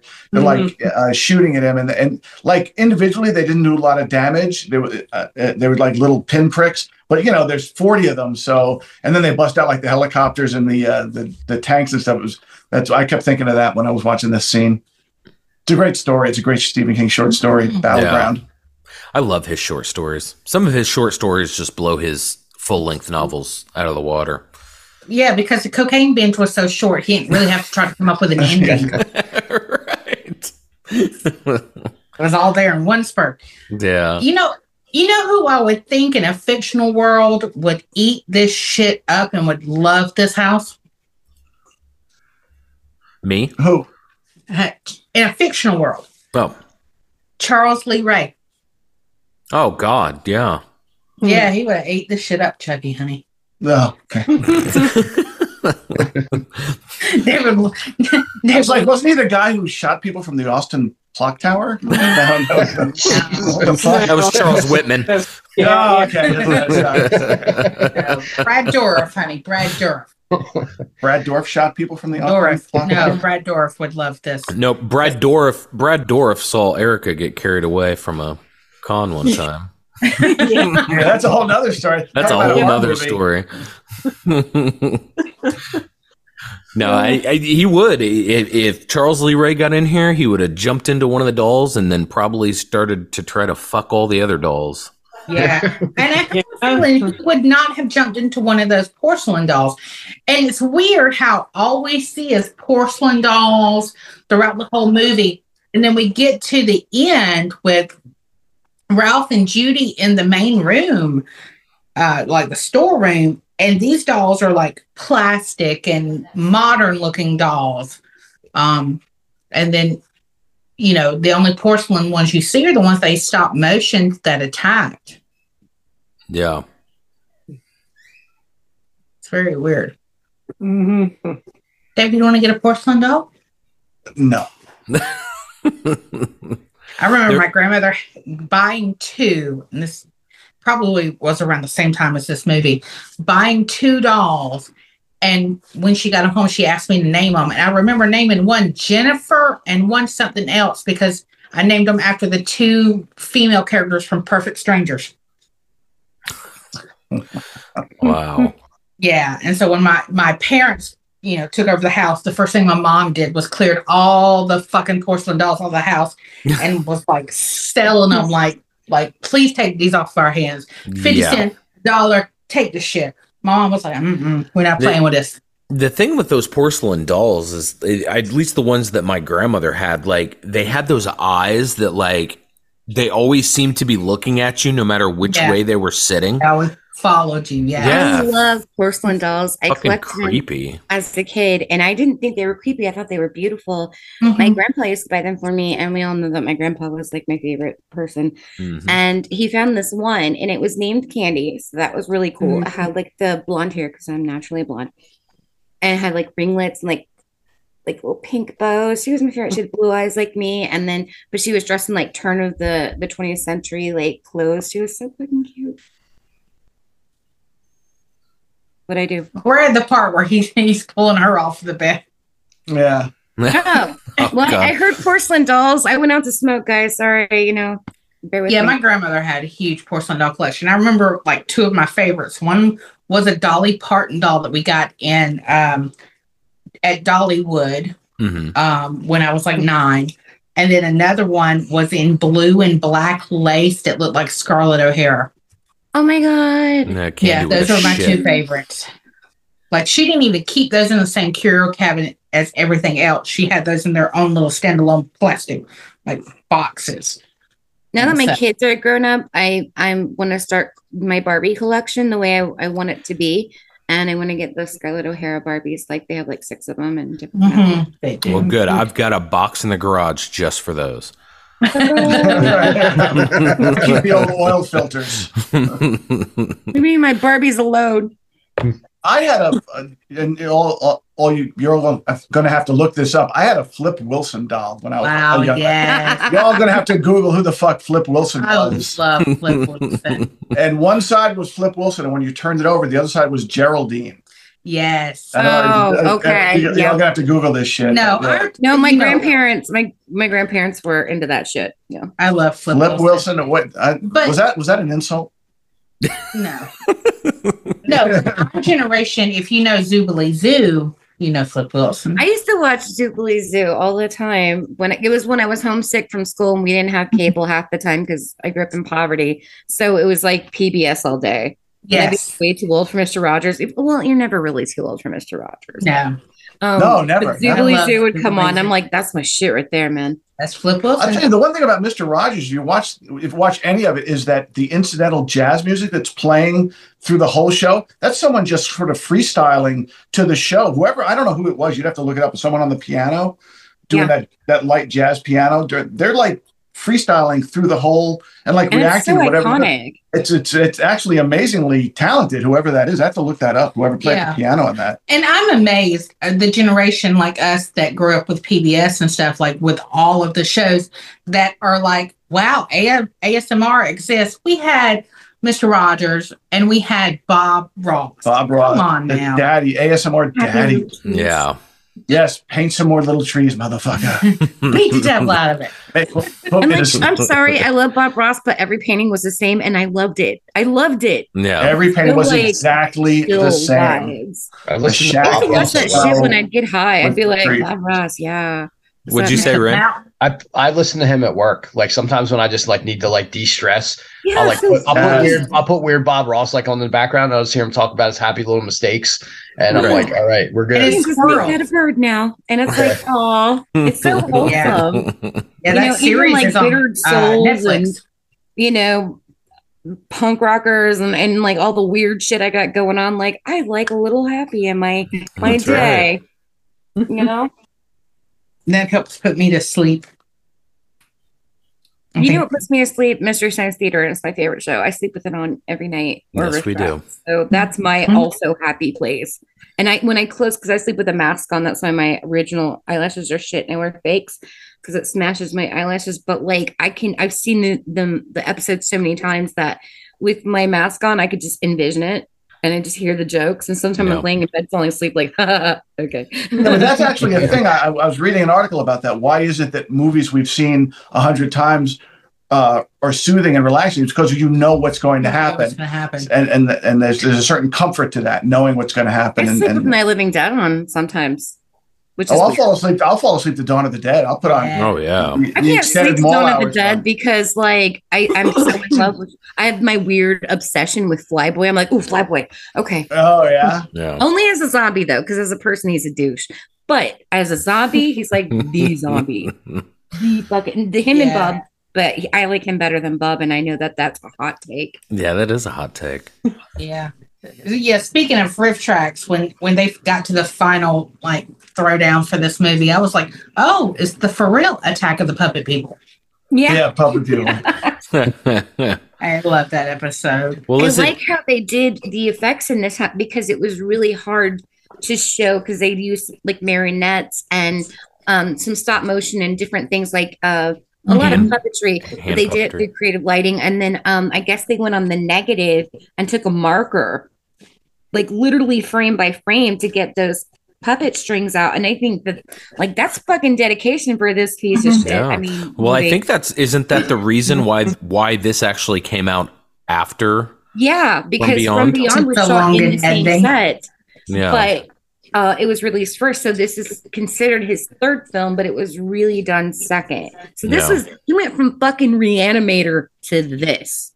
Yeah, that's some shit. I don't know. Yeah, the fact that this is sandwiched between Reanimator and From Beyond is the odd thing. It's so weird. One of these things isn't like the other. Yeah, if he did those two, then Dolls, and then wrote Honey, I Shrunk the Kids, I'm like, all right, the progression makes sense. But the fact that it's in the middle, it doesn't make any sense. Right. And then you got Brian Usna, who, they teamed up a lot. And Brian Usna is involved in all this and then does Honey, I Shrunk the Kids. But I mean, I think Society came out around the same time as Honey, I Shrunk the Kids. Yeah, which is crazy. Motherfucker, Brian Usna's like, you know what? I need to do Society. That's the whole reason, actually, he did Reanimator was to do Society. Society's so fucked up. I just got the Arrow one release of that movie, and I showed it to Ash for the first time, and I was like, "What did you think?" I love it to the kids, but then he's like, Honey, I Shrunk the Kids. And I'm like, I don't understand. But Robert Rodriguez is a lot like that too, though. Yeah. Thinking about the Spy Kids shit and then Planet Terror and, all this different shit. So takes a character from Spy Kids and makes Machete. I mean, fuck yeah. I mean, that's badass. But I mean, it's still kind of like jarring. I mean, to go kids movie, horror movie, kids movie, horror movie. Like, I guess I would have to commit myself to one or the other. Yeah. Because there's two genres that they're kept separate for the most part. I just feel like this movie like toes the line with like kids movie. Like, you know, we're trying to do, you know, something like Monster Squad. You know, so it's like any film that you throw a kid in is like the main character. But not always true, not religiously true. No. But overall, there are some outliers, but I mean, you know, a film like this, like you throw a main character in there and then you give it that fairy tale kind of quality. Yes, there is some gore in here, but I mean, there's nothing in here that's really over the top. I mean, it's considering the films that we like to watch and the films that by the time, you know, I was like 7, I was already watching like gore films. This was really and I like this a lot as a kid. I don't like it a lot now. We'll get into that more when I get to my review, but the fairy tale quality totally missed me as a kid. I was just kind of like there for the scares. And now as an adult, I can appreciate some of the things I think I missed because I hadn't seen this in like 30 something years. It's been a while for me that I had seen this. And like when you get toward the end and, you know, they come down to turn the dad into Punch, like the wife has her hair down. And all I can think about is Madeline Kahn from Men in Tights, Robin Hood Men in Tights. That's the witch because her hair's all out and stuff. But you know, I enjoyed. This is a ride. I enjoyed this ride. Yeah, it's a wild one, and I think at a certain age, maybe 5, 6, or 7, this probably would still scare. Yeah. See, I didn't even think about like as like a starter pack for the kids showing them this. I think we started them out kind of rough. I mean, Ash was like Beetlejuice, I guess, which was fine. The funny thing with Ash, and I know we've told this story before, but we have the 2 older daughters who are way older, like 7 and 5 years older, and Ash is like the baby, but he's the only boy. So, but we started Ash out with Beetlejuice, and I remember the first time we showed it to him, we had to turn it off because he was too scared. He was scared of the Santas. But girls mature faster than boys, and the girls were into fucking gore right away. And then I shit you not, it wasn't too long after that we showed him The Exorcist, and that movie ended, and he looked at us and he was like, "That's it." I was like, "What? What?" I watched The Exorcist because of Beetlejuice and because of that stupid line where he says it was funnier. My dad was like, "I assure you that movie is not funny." He set me up. I watched it one night with like on a Joe Bob thing because of that fucking Beetlejuice movie. Mm-hmm. And The Exorcist is to this day still the scariest movie I've ever seen because of that. Absolutely. 7 years old, ran up the steps, didn't even touch the ground when I did it. Like, it's fucking. My mom, I think I was like 10, and my best friend, we did Fridays at my house. My mom worked at the video store, and she was like, so she would let me fill my bag with whatever movies I wanted. So I'd go to the horror section and just grab whatever cool art, because this is the 80s, whatever cool box art. And I saw a lot of shitty movies that way, but some great ones too. And then she would always have a recommendation that I had to watch, and it was The Exorcist. So my best friend was over, and she made green Kool-Aid. And Mom was chuckling, and I'm like, "Mom, this is, I'm having soda. What the fuck is this?" She's like, "Just drink this." And I'm like, okay. She was like laughing at us the whole time, but it scared the shit out of me. Oh my God, like, let Jesus fuck you part. I was like, oh boy. I don't understand why men cringe when they see a guy get hit in the nuts. Cause I was like, oh my God, crucifix in there. No, thanks. Yeah. But anyway, well, they're not here, but we need to start doing shitty reviews. It's about that time. Yes, it is. I will say, though, as a man, like probably the cringiest part, like, you're talking about the crucifix scene. If anyone's ever seen, what's that? The girl with the dragon tattoo. Yeah. The part where she puts that dildo in the guy's ass and then runs at full force and kicks it. Yeah. Oh my God. Yeah. That whole movie is vicious. Yeah, there's a lot of parts where I'm like, oh, yeah. It's just something about the way that whole setup, and like you don't see it, but you know what she's doing, and then she just runs up and just full force just fucking boots it, and I'm like, I'm picking my jeans out of my ass. As a woman, it's something that sounds like, you know, with women, we have a lot more exposure to things like that where it would be harmful to us. Like, let's say I spit on your grave. I mean, I am like feeling it. Yeah. You know what I mean? And it's such an uncomfortable movie. It's supposed to be. But there's a lot of films like that for women that, you know, you got rape revenge films. I Spit on Your Grave being the one, but there's a lot of, like, you know, especially in the 80s, it was so casual with rape and sexual assault and horrible things done to women that I've heard a lot from these. Well, that was, I mean, we just released our Hills Have Eyes remake episode, and that was something that came up there where it was like rapey. She got, you know, sexually assaulted, but she didn't get her comeuppance. No, you know, and I think that would have made the ending of that film so much better as if it was her who, you know, was the final. I feel more like Brenda in the original Hills Have Eyes got more of that. Right. She's at the end, like, kind of like, and then the remake, she's just like, let's go. And I'm like, the fuck are you gonna go? Bitch, that's why this whole movie happened, because you couldn't go. Never mind. Yeah. I already said it. I'm not gonna say it again. It's hard. So any final thoughts before we head into shitty reviews, which I'm going to preface a little bit? No, I think I'm good. All right. So before we do our theme music, well, I guess we can do our theme music, Crystal, because it's time for our shitty reviews. So good. Shitting on these haters, I be shitting on these haters.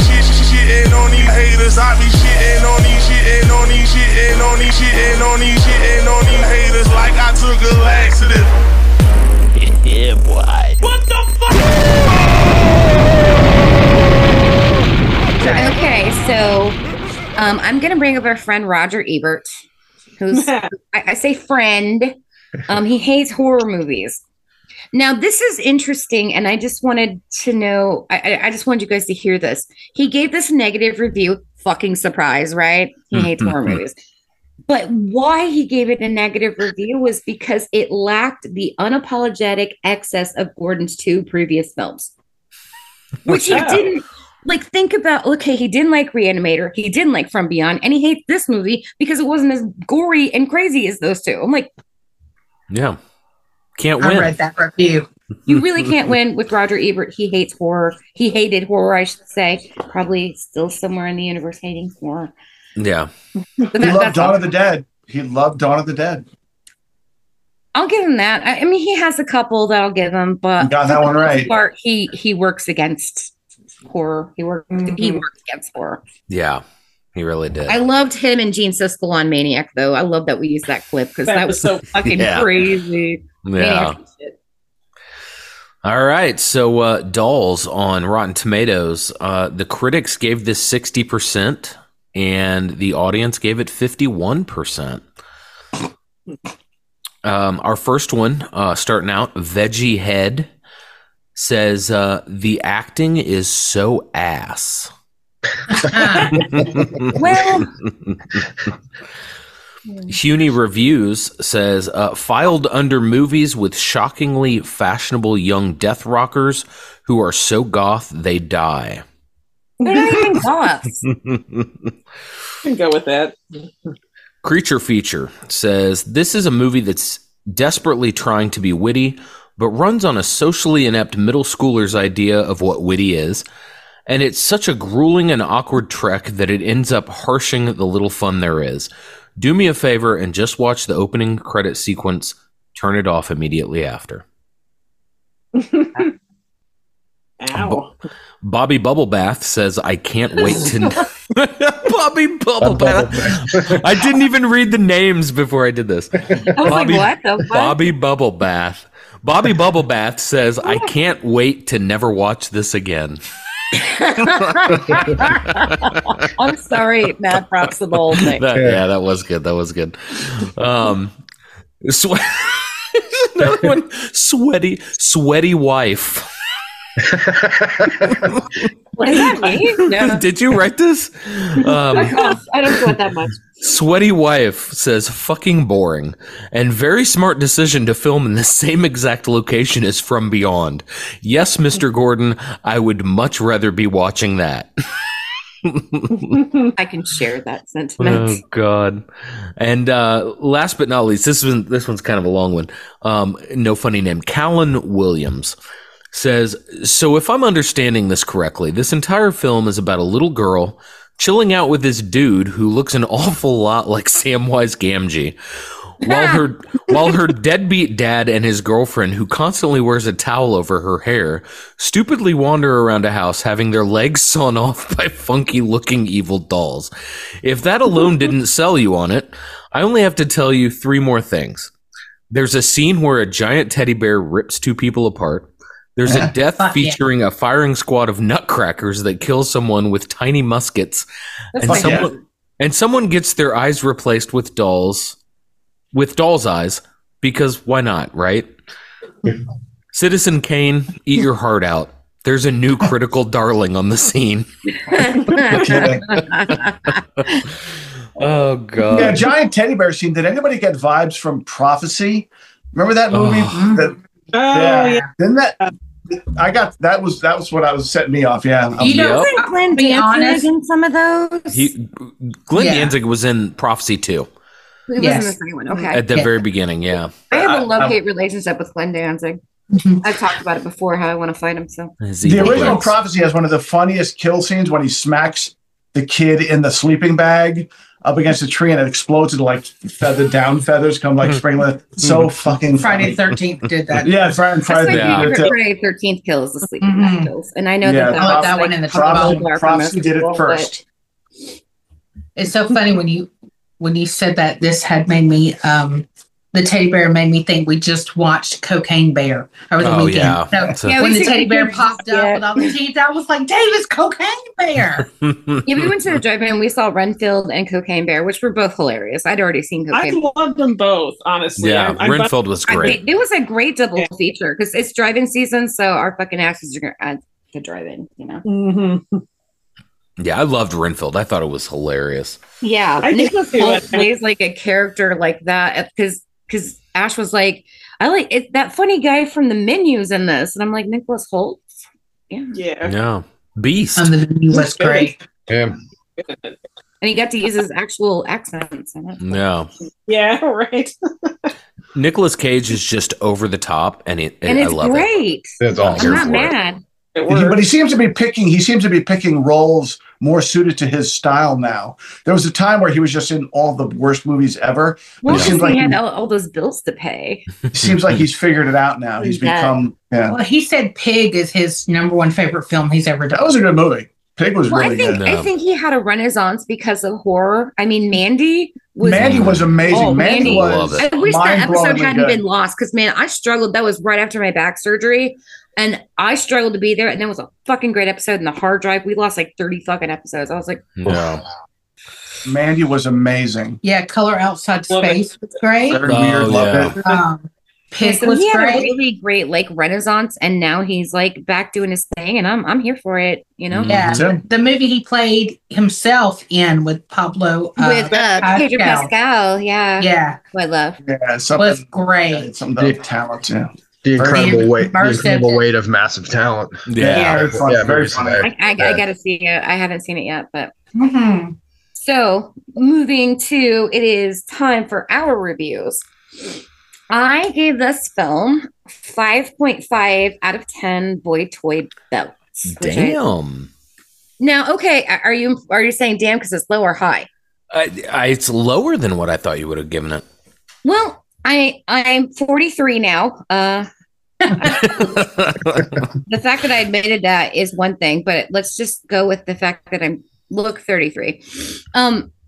So, you know, as a kid, I think I enjoyed this a lot more, but I understood it more now. And it's one of those want moments, because like as a kid, it was really fun for me. I did not have fun watching this. You know, I can admit my defeat. It was not fun. And I was like the people in the shitty reviews thinking like, I could be watching Reanimator. I really want to because remember how many times I kept saying, we should just watch Reanimator. Do you think we should watch Reanimator? Let's put on Reanimator. You know, which is one of my favorite films of all time. One of our best episodes too, in my opinion, that we've done. And we haven't done From Beyond, but I was also like, we could watch that. Let's watch that. Hey, same house, right? So, you know, I still love the kill with the soldiers. I like that the chick is whooping ass with her boy toy Madonna belt. And it gives some kind of interesting like lore and a little bit of addedness. I don't know, extra stuff to the story, which is kind of simplistic in nature. With, you know, the fairies, little people and the metal affecting them, you know, but you really kind of have to know stuff or do your research to get that. I really wish they put something about that into the film, like Crystal was talking about. But, you know, I just love that firing squad death. I don't know why it was my favorite as a kid. It's still my favorite now. Can't explain it. It's just kind of badass because they shoot her and then she's like, oh, what the fuck? And then, you know, the drums are going again. I'm like, bitch, run. I don't know. I love the little bugle. Yeah. And then they're a little drummer and then they're getting their muskets out. But I like that death. And it's not a gory death, but I just like that moment. Like she was really kind of like doing okay. You know, she had figured some shit out with that fucking belt. And but yeah, then she went down and I kind of I just enjoy that. So there are some moments in this, but this is one of those movies, and I talked about this with House. It's a movie that makes me want to watch different movies.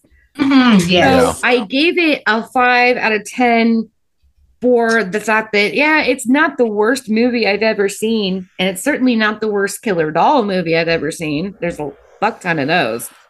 Puppet Master 25. Like, I'm kidding. I don't even know what number they're on anymore. And Demonic Toys is bad, but I love it. I still wouldn't score it very high. And the 0.5 is just for like the extra thing that I pick up as an adult. Like, oh, it's trying to be a fairy tale, and you know, and I can't help it. I like Gabriel and Hillary. I like they have a bemusement. Like when Hillary's like, oh, we figured it out. Like it's a fun game to figure out it from a witch.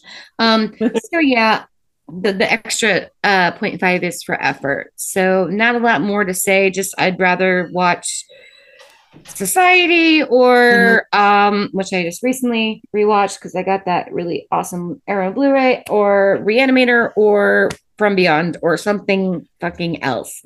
I don't need to watch this again. I'm good. 5.5 out of 10 boy toy belts. All right, I guess I'm gonna give this 6 out of 10 doll's eyes. Holy shit! Yeah, I had to up you. There's a little nostalgia with this film. Takes me back to being a kid. I think that they did a really good job as far as like the stop motion with the dolls and things like that. Doesn't really, you know, work well. It's aged quite a bit. But, you know, that's okay. I mean, when we go back and we watch a lot of these 80s films, I mean, a lot of them did. There's very few that hold up. But, you know, I'm kind of with Candy. Like, you know, watching this did make me want to watch some of the other films that these guys have put out. You know, again, Return of the Living Dead 3, always top of the list for me. But you've got some heavy hitters in this. You've got, you know, Stuart Gordon. You've got Brian Usna. Charles Band has had his fingers inside of everything. He is literally dolls, Puppet Master, Demonic Toys. I mean, the guy has done everything. Tourist Trap, Laser Blast. Laser Blast. I mean, you fucking name it. Laser Blast. Yeah, I mean, it's on right now. I can't. That's not one of my. I didn't even like that episode. Candy won't let me watch it. I love it. I remember when that. I remember seeing the fuck out of me, man. I remember seeing commercials for that movie on TV. Wow. Laser Blast. Wow. Bobby McDowell. Bless his heart. But yeah, I mean, do I think I'll watch this again? Probably not. But I will give it credit. I think it is a decent gateway film, something to show the kids, something to ease them into, Cannibal Holocaust. I won't even watch Cannibal Holocaust. I won't. Stop crying. Sit there and watch. I tried to put Cannibal Holocaust on the schedule, and this pussy's like, I won't watch it. Like, I will do it. I'm with you. I won't watch it I either. will fucking do it. Once is enough. I need a team. I need a team. So what? You got it. I will do it. Times. All right. So animal death scenes, but I will watch it again. Sure. Yeah. See, and that's the thing. It's the animal deaths.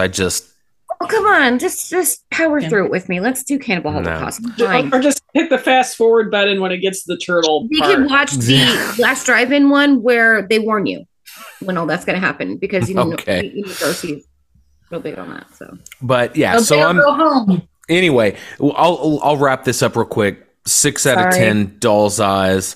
No Cannibal Holocaust. Okay, who would like to go next?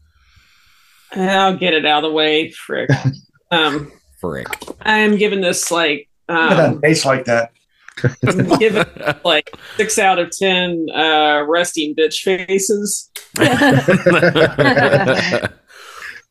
And honestly, the only reason I'm giving it this high of a score is just because I think like some of the practical effects are cool.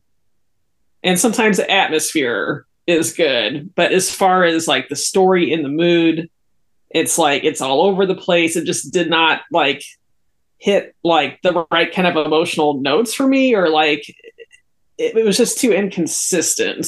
And I didn't find it like funny enough to work as a comedy either. So I mean, this is honestly, I didn't care for it the first time I saw it on video, and after rewatching it, I still don't care for it, and I wouldn't have rewatched it if it weren't on the schedule, honestly. That's just kind of where I am. Like, but it's by no means like the worst movie I've seen, or even the worst movie that we've seen for this podcast. It's just not my favorite, not my cup of tea. It's a little too wholesome, too sentimental, but also like in some ways a little mean-spirited to be a kid's movie. So I'm just like, who is this even for? I don't get it. Whatever. But if you like creepy dolls and you like some cool transformation scenes and practical effects, you might dig this. Yeah. You're probably also Jeffrey Dahmer. So he loved The Last Jedi, and you guys are covering here. I'm not going to be on that episode. I'm just saying. Yeah, Jeffrey Dahmer was a Star Wars fan. Yes. And an Exorcist 3 fan, but I know we brought that up when we did that episode. That got an early episode for us. Yeah. Well, I am also an Exorcist 3 fan. So I do love The Exorcist 3, so I guess I have that in common with Jeffrey Dahmer. I love that in common with Jeffrey Dahmer. Yeah. Gemini killer. Yeah. Now I'm just sad. Sad and achy. Sad and achy, yeah. I'll go. I'm going to go 6 out of 10 suspicious Adam's apples. I don't know. It's hard. I think this movie would have made a lot more sense to me if I had read up on it before I watched it, because this was the first time I had seen it. And I'm not the smartest knife in the drawer, so it took me a while to realize it was a fairy tale. I think if I'd known that going in, it would have made more sense, because it's a fairy tale, and that it's the house in the woods, the kindly old couple who passes judgment on evil people. It's a Grimm's fairy tale. Or you wound up in the wrong redneck neighborhood, and that's happened too. And let me tell you, not fun. You ain't from around here. Yeah, anyway, like we live in the suburbs. I do have a mighty pretty mouth. Real pretty mouth. Yes, you do. You guys actually live in the South. We live in the fucking Midwest. So it's like there's Indianapolis, there's the suburbs, which we moved to for the schools. But outside of that, it's a bunch of hill jacks. Fucking there's rednecks everywhere. Up there, you just call them Hicks. Yeah, or we call them hill jacks for some reason around here. But like, man, we don't have any hills because it's the flattest state in the union. But I liked it. I don't know, like we've all said, I don't think I need to watch it again. I'm fine, but it was fine. It was funny. I don't know. The transformation scene's pretty horrific, which is great. I don't know, I'm trying to think of something interesting to say about it. I don't know. It was fine. I think Ralph was very lovable. He's sort of he's like the childlike adult who gets through it because he's still got that sense of whimsy. He also had the Chicago hat on. Did he really? Yeah. I didn't notice that. Yeah. Cubbies. The Bears. It was fine. If I never see it again, I'm okay. But I'm glad I got to watch it at least once because I still remember the box art in the video store. Yeah. And I never watched it, and I always thought, well, that's an interesting box art. So I'm glad I finally got to see it just for that. Yeah. You know, they tell us don't judge a book by its cover, and then yet we are the generation of, oh, that box art on that movie looks great. Let's rent it. Well, all of us who grew up in the 80s, everything on the box art was usually a fucking lie, including video. Yeah. Well, if you think about box art back in the day of the VHS, of the video rental stores, it was like almost like a carnival barker trying to get your attention. Yeah. That was their job, was to sum it up in a picture that would get, and usually the picture was bullshit. Yeah. At least in this one, you do get the scene where they're holding up the doll eyes, right? That was something that Stuart Gordon said. Like if they're going to use the box art, they need to put that scene in the film. Right. Yeah. And so I appreciate the effort. Yeah. It's fine. Unlike something like Video Dead, where it had an amazing box art and the movie was like absolute garbage. Oh God. That would be an interesting episode, like the most disappointing box art. PTSD. Yeah, that would be an interesting thing to look into, like movies where the box art was awesome and the movie just blew. Yeah. Oh, I got a list for you, honey. No. Yeah, that would be an interesting episode. That'd be a great That would be a good episode. My mom worked in video stores, and then I went on and worked in video stores forever. I got a list. Yeah, we should do that. That'd be a good episode. Yeah. Yeah, I would. My turn? Yep. So I'm going to give this 6 out of 10. Fuck you, Helga Pataki unibrows. I gotta Google that. Yes, I don't expect you to know what Hey Arnold is. So this movie was one that in my childhood I liked, but also made me scared of my stuffed animals and dolls and everything else. But I think I also had influence from Chucky and from Puppet Master, and like we mentioned Ghoulies earlier. Ghoulies made me so scared of fucking using the toilet when I was little. It wasn't even funny. Yeah, she still traps in the sink. It's disturbing. It's so weird. Gave me lifelong thalassophobia, which is fear of the ocean. Fear of the ocean, that shit can fuck you up. I have thalassophobia. I will not get on a ship. I will not. I love cruising. We've got one can't do scheduled it. in If I look out October. and I don't see land, I don't know what I will be capable of because I'll do something. I do want to tell everybody that there is a 2019 movie of the same name that's kind of similar, and it has Dee Wallace and then Justin Hawkins, who's the lead singer of Darkness, in it. And it's not that bad. I mean, it's okay, but it's not this. I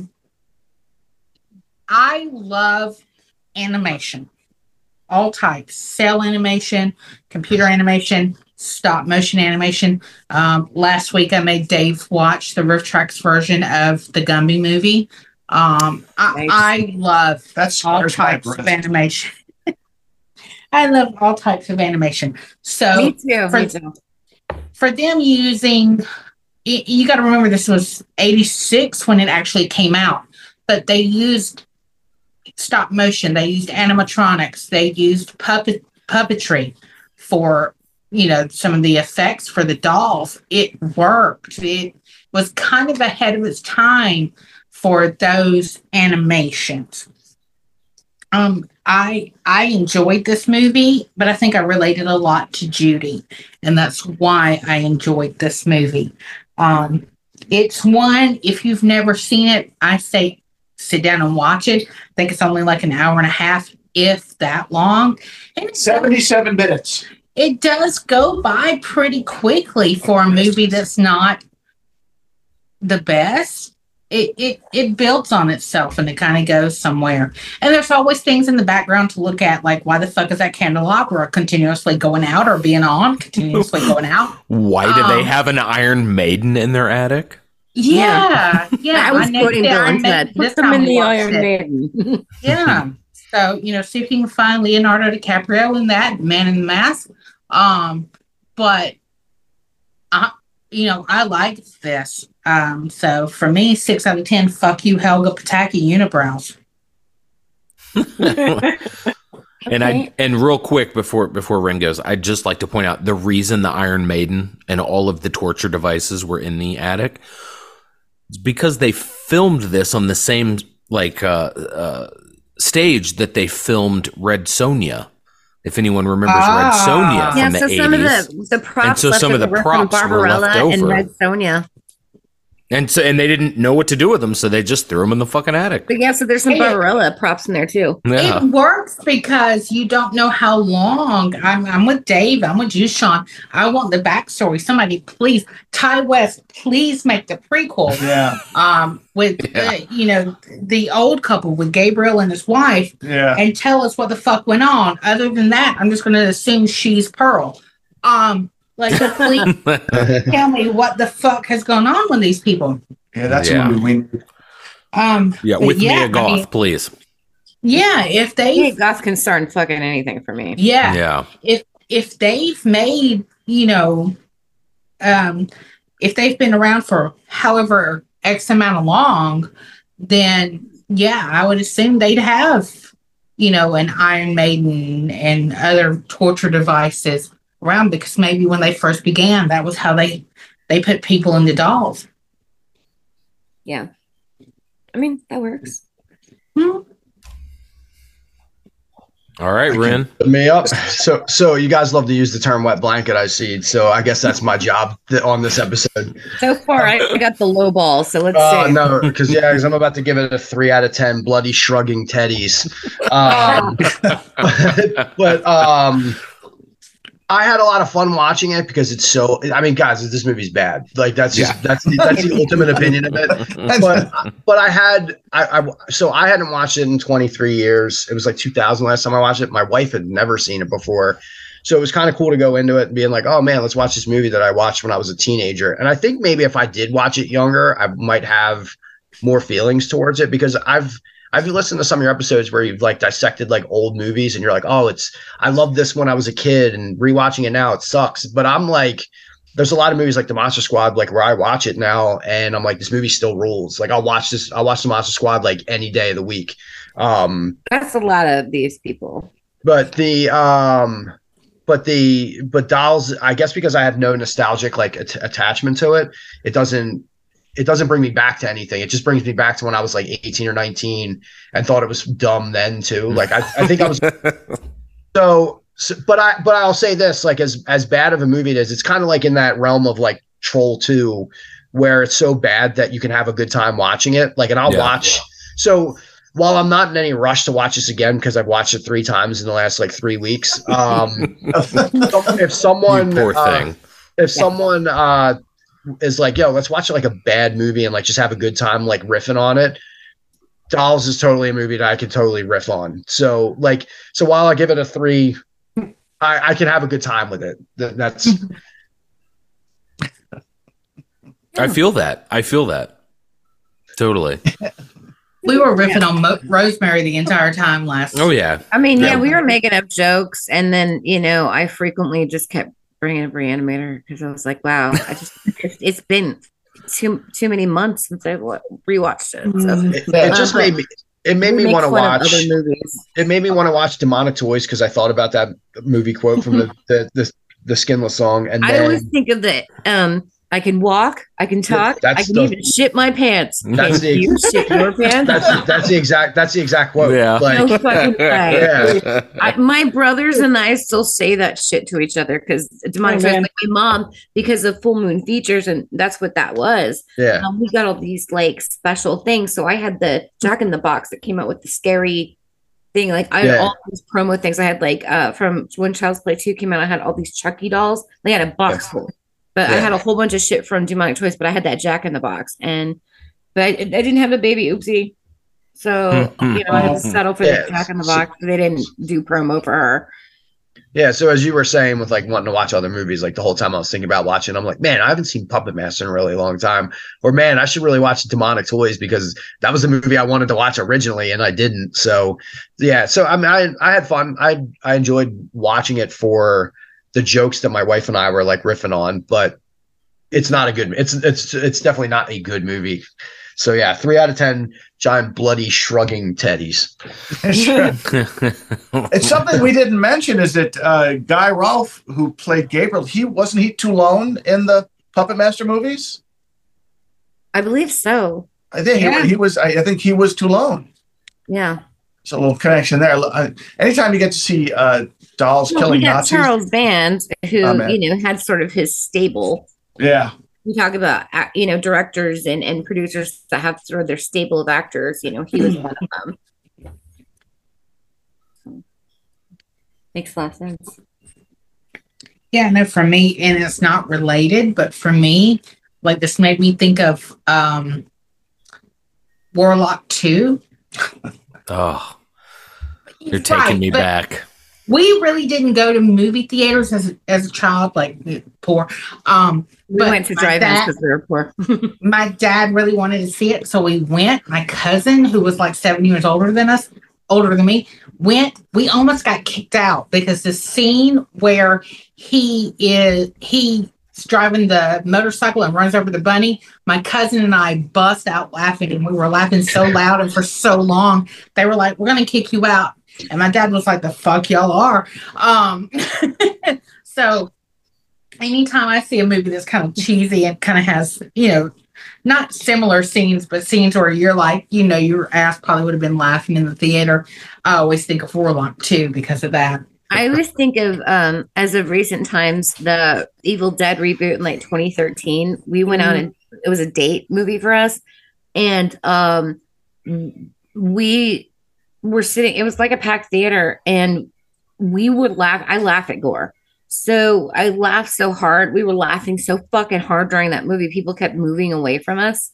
And then as we walked out, they were staring like, those are the people. Like they thought we were killers or something. So I'm hoping with Evil Dead Rise, I'm going to laugh my fucking ass off. I want it to be that great. I want it to be that gory and over the top, ridiculous, crazy, what I expect from Evil Dead. I want to laugh my ass off. Because like Terrifier 2, I was laughing my fucking ass off. That was hilarious. I think you guys are going to enjoy Evil Dead if you're a fan of the original 3 specifically. I'm not going to tell you guys anything, but it's much more in line with the spirit of the original 3 than it is the remake.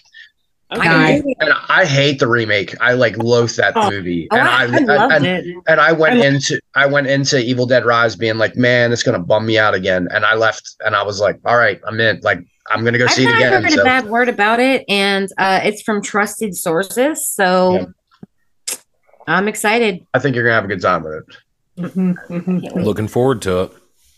Well, on that note, do you guys want to do plugs, or are we just you just guys want to go? And we don't do plugs over here. We do. We do. I probably could use some. Plugs. I'll do like a quick, obviously this is the House of Screams. You found us, but if you would like to find us again, we have a link tree. It's linktree/Candy the Final Girl, because I do all of our socials. Easiest way to get in touch is at House_Screams on Twitter, or at Candy the Final Girl on Instagram. We just started a TikTok that I post at like once a week or something. And like tonight I was kind of like talking about killer dolls and showing my little stuffies or whatever. I'm not good at the TikTok. The kids send me TikToks. I'm like, stop sending me shit. Kids and their TikToks. What is the TikTok? No, but you know, like we're trying, guys. I'm a little antiquated, so I do Instagram. I have Instagram automatically post to Facebook, so it looks like I'm on Facebook, but I'm not really on Facebook, guys. We're not on Facebook. I mean, we're there, and I will get the information, but like, just please reach out on Twitter or Instagram. If you want to come on the show or ask me a question or something like that. God damn it, Bobby. What the hell is a JPEG? Check out Final Girl Cosmetics with me and Erica. I'm wearing a lot of our products tonight. And we've added some soaps, some horror soaps that I make by hand. A little bit that I'm working on putting there. So that's finalgirlcosmetics.makeup. And that's all for me. Anybody else? I'm Shaun of the Dead. You can find me where you find her. Oh, you took our one. Yeah, we're in the same house. Yeah. And the soaps smell amazing. They are fucking amazing. I have all your stuff boxed up, Erica. I just got to send it out this weekend. No, that's awesome. No got problem. A bunch of really cool shit. They look nice and they smell nice. Nice. Nan took them to a craft fair today. That's Nan's our oldest daughter. And they sold out. I gave her 2-gallon bags of like all these, like one was a giant Jason. And that thing, somebody fucking bought it. They want a giant Jason glittery soap. So that's pretty rad. Cool. Scrub your ass with Jason.